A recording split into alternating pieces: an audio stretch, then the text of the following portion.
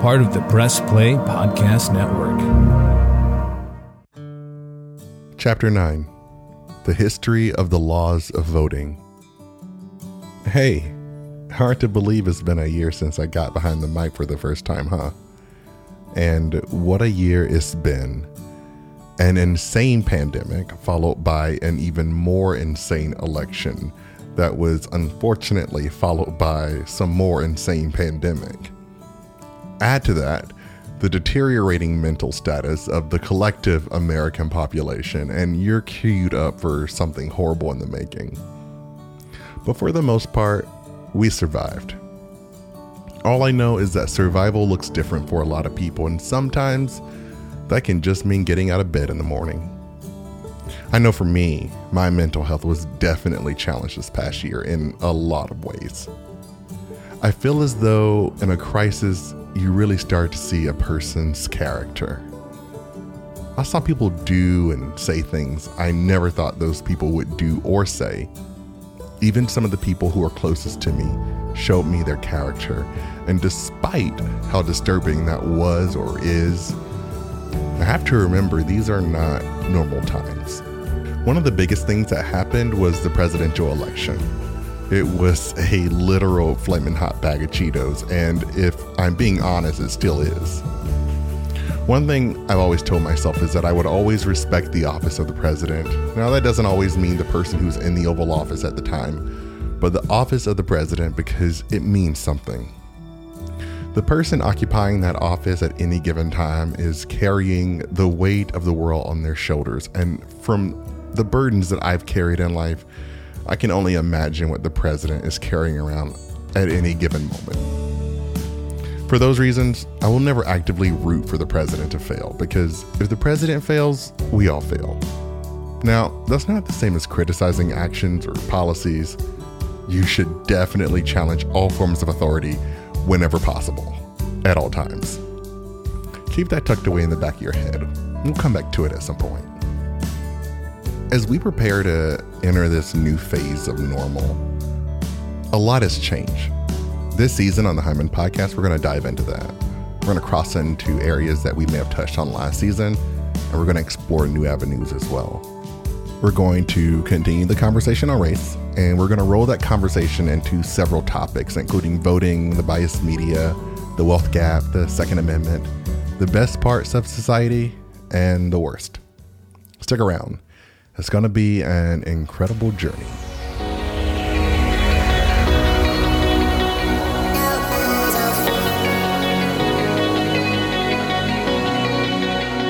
From the Hyman blog and the Press Play Podcast Network, I'm JD Hyman. As a black man living here in America, I am living proof that while all men were created equal, not all men are equal. We're here to dig into the American political system, explore and unearth experiences from the human condition, and be a catalyst for some hard conversations that need to be had. Conversations that demand to be had. No matter what brought you here, I'm glad you came. Once again, my name is JD, and this is the Hyman Podcast.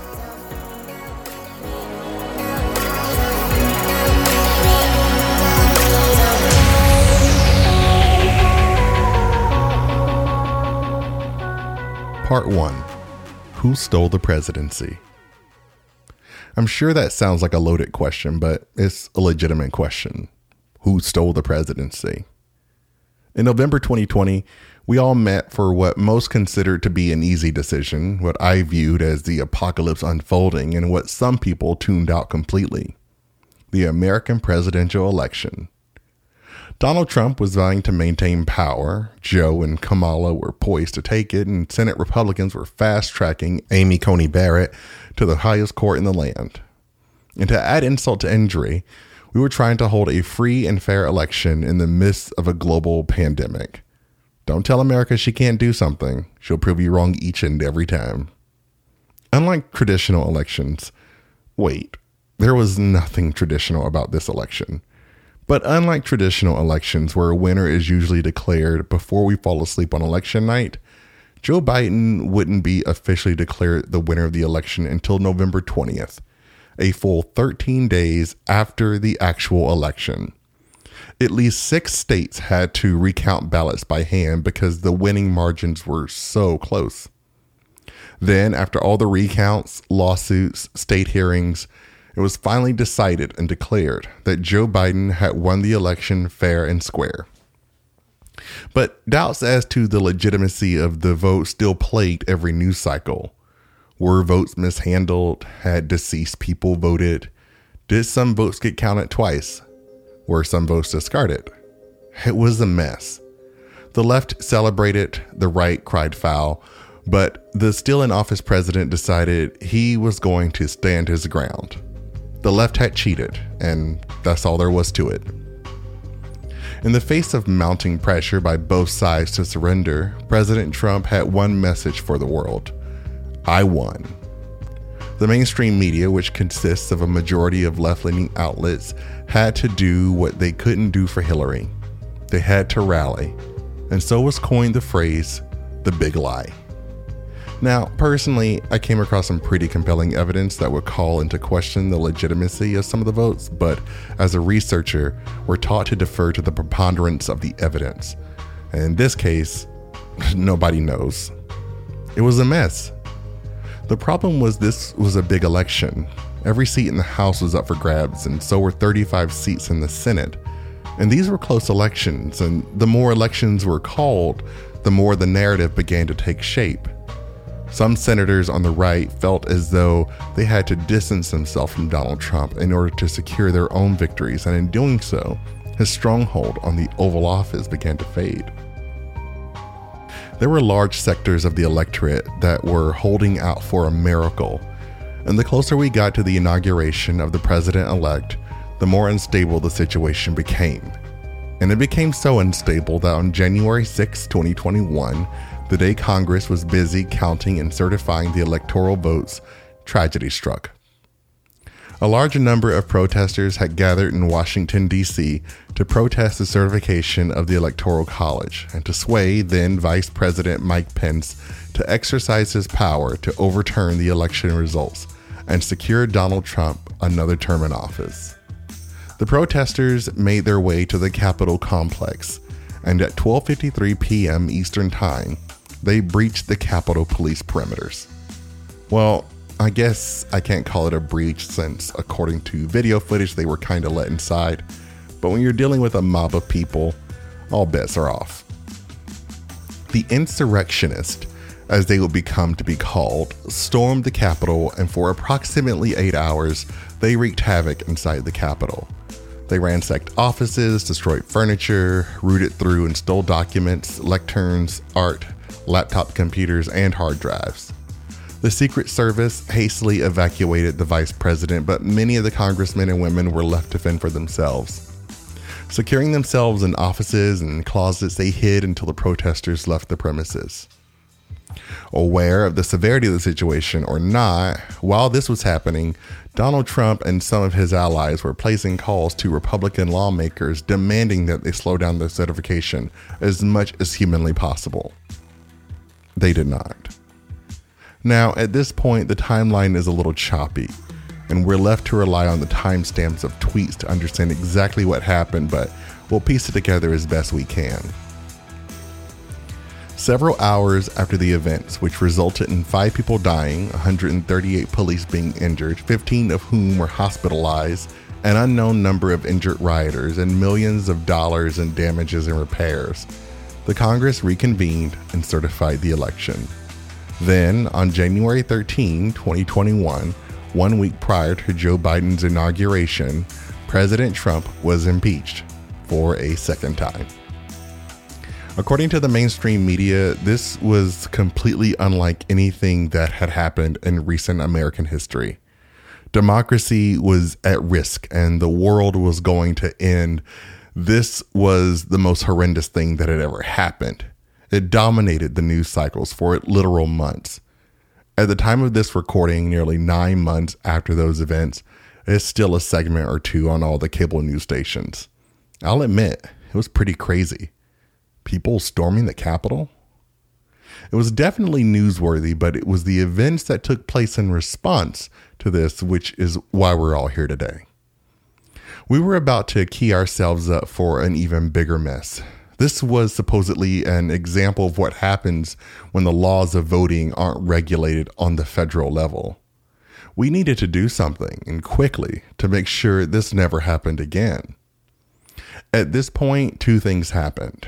The right now had to make sure that the people who came out in droves to support the removal of the president never stepped foot in another voting booth. And how that would be accomplished is a tale as old as time. It was also important for the left to demonize these events. It was important for them to refer to these people as insurrectionists and this event as an insurrection. Why?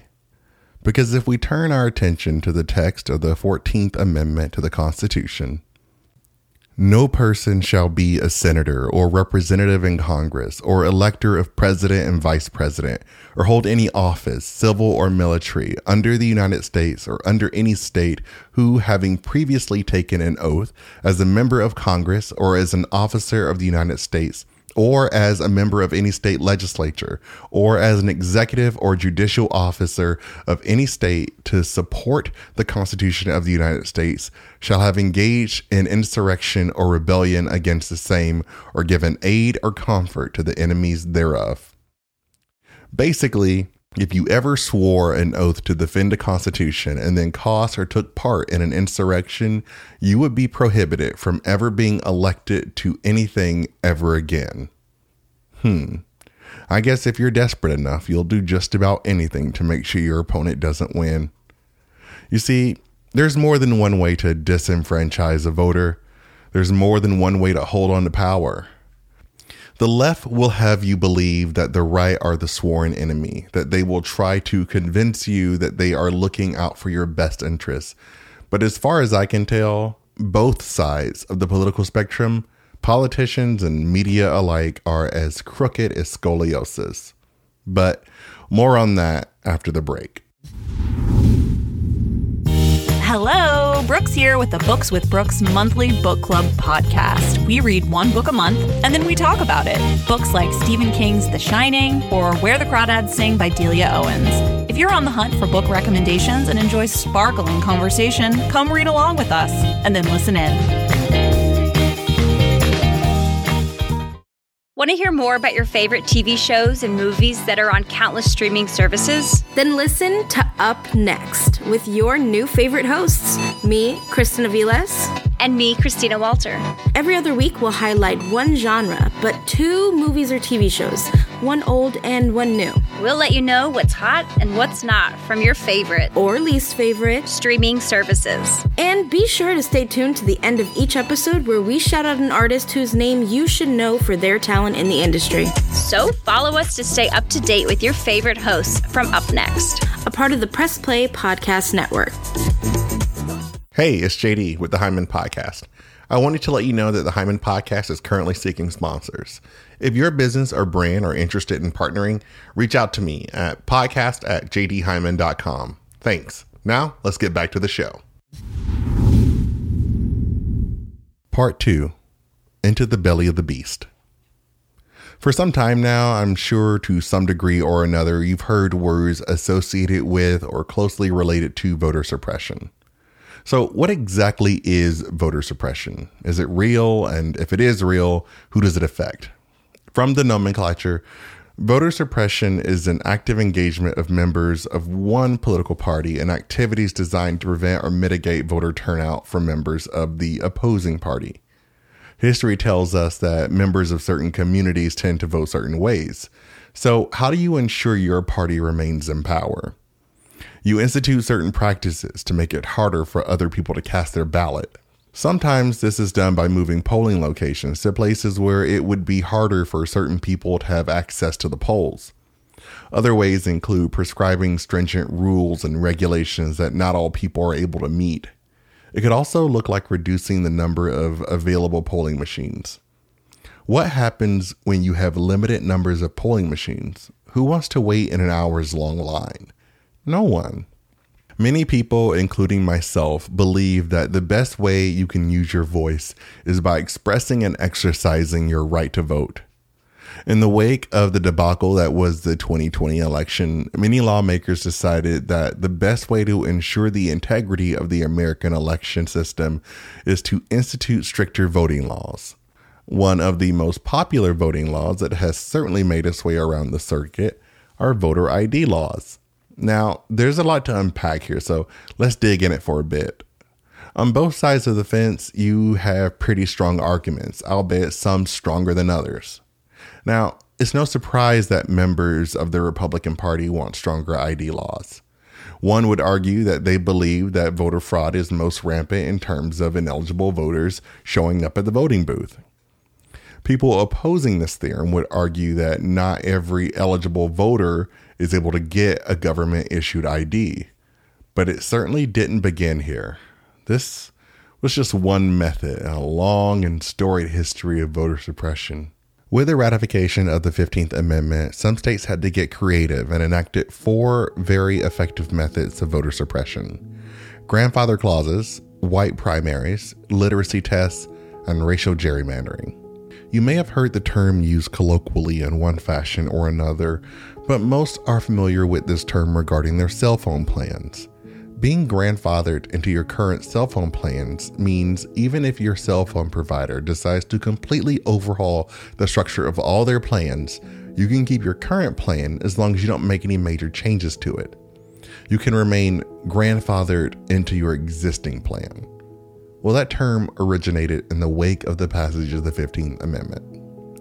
Now, the 15th Amendment, which states that the right of citizens of the United States to vote shall not be denied or abridged by the United States or by any state on account of race, color, or previous condition of servitude. It didn't explicitly guarantee one's ability to vote.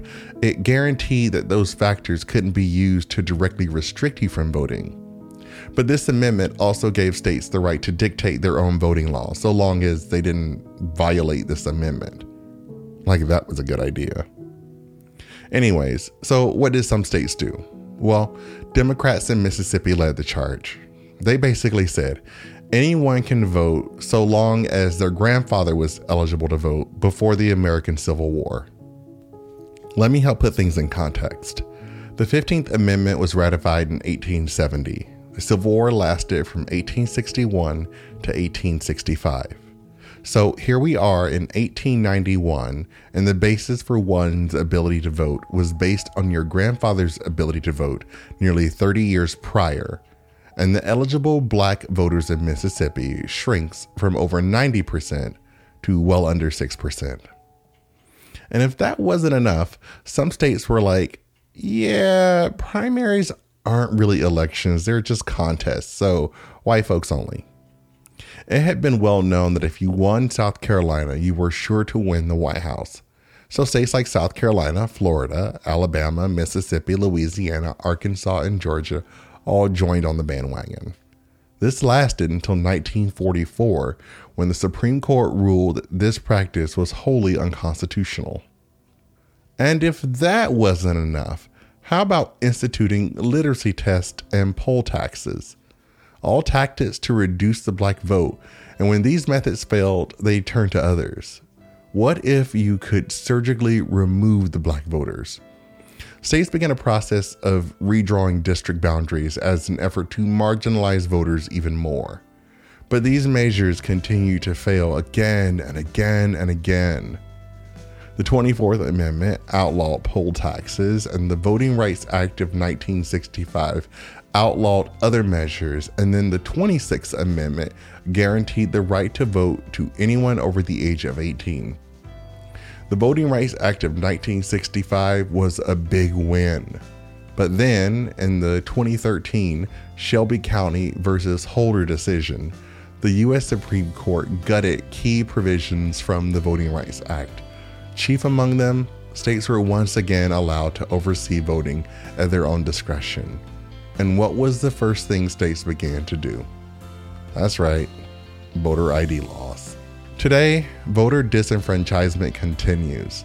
And while research has shown us that more than 21 million people are disenfranchised by voter suppression, the argument that some of these measures are to root out fraud are not very convincing, especially when you consider that one court found 2 cases of fraud out of 20 million votes cast. Yes, you heard me correctly. 2 out of 20 million, but by all means, continue this crusade. Go into any heavily African American community and you'll find broken voting machines, a lack of voting machines, longer lines, obscene wait times, fewer polling places, stricter regulations, the works. It debases our democratic process. It undermines everything we work towards, and it creates a culture of dissension whereby the people don't trust their own government. For now, we have to continue to make noise. We have to continue to shine a light on this problem and the people who encourage, perpetuate, and contribute to this problem. Find the people who stand to gain the most from this injustice, and therein you'll find some solutions. We have to do better, because to do otherwise, well, that simply is not an option. My name is JD Hyman, and this is the Hyman Podcast. I'll see you next time.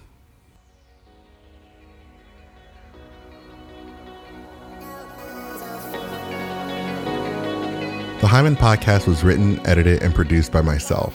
Share with guests Whitney Hall and Mary Louise Layton co-produce and research. Cover art and branding by Kevin Aki. The theme music was composed and produced by Jim Yosef with additional music license from Epidemic Sound. The Hyman Podcast is a production of the Press Play Podcast Network. Press Play is staffed by Chase Smith, our CEO and fearless leader. I serve as Chief Operating Officer, and Brooks May is the Chief Creative Officer. To learn more about the network, sponsorships, guest appearances, or if you're interested in launching your own podcast on our network, visit us on the web at www.pressplaypodcast.com. To learn more about this podcast, our mission and vision, or for sponsorship information, please visit us on the web at www.jdhyman.com.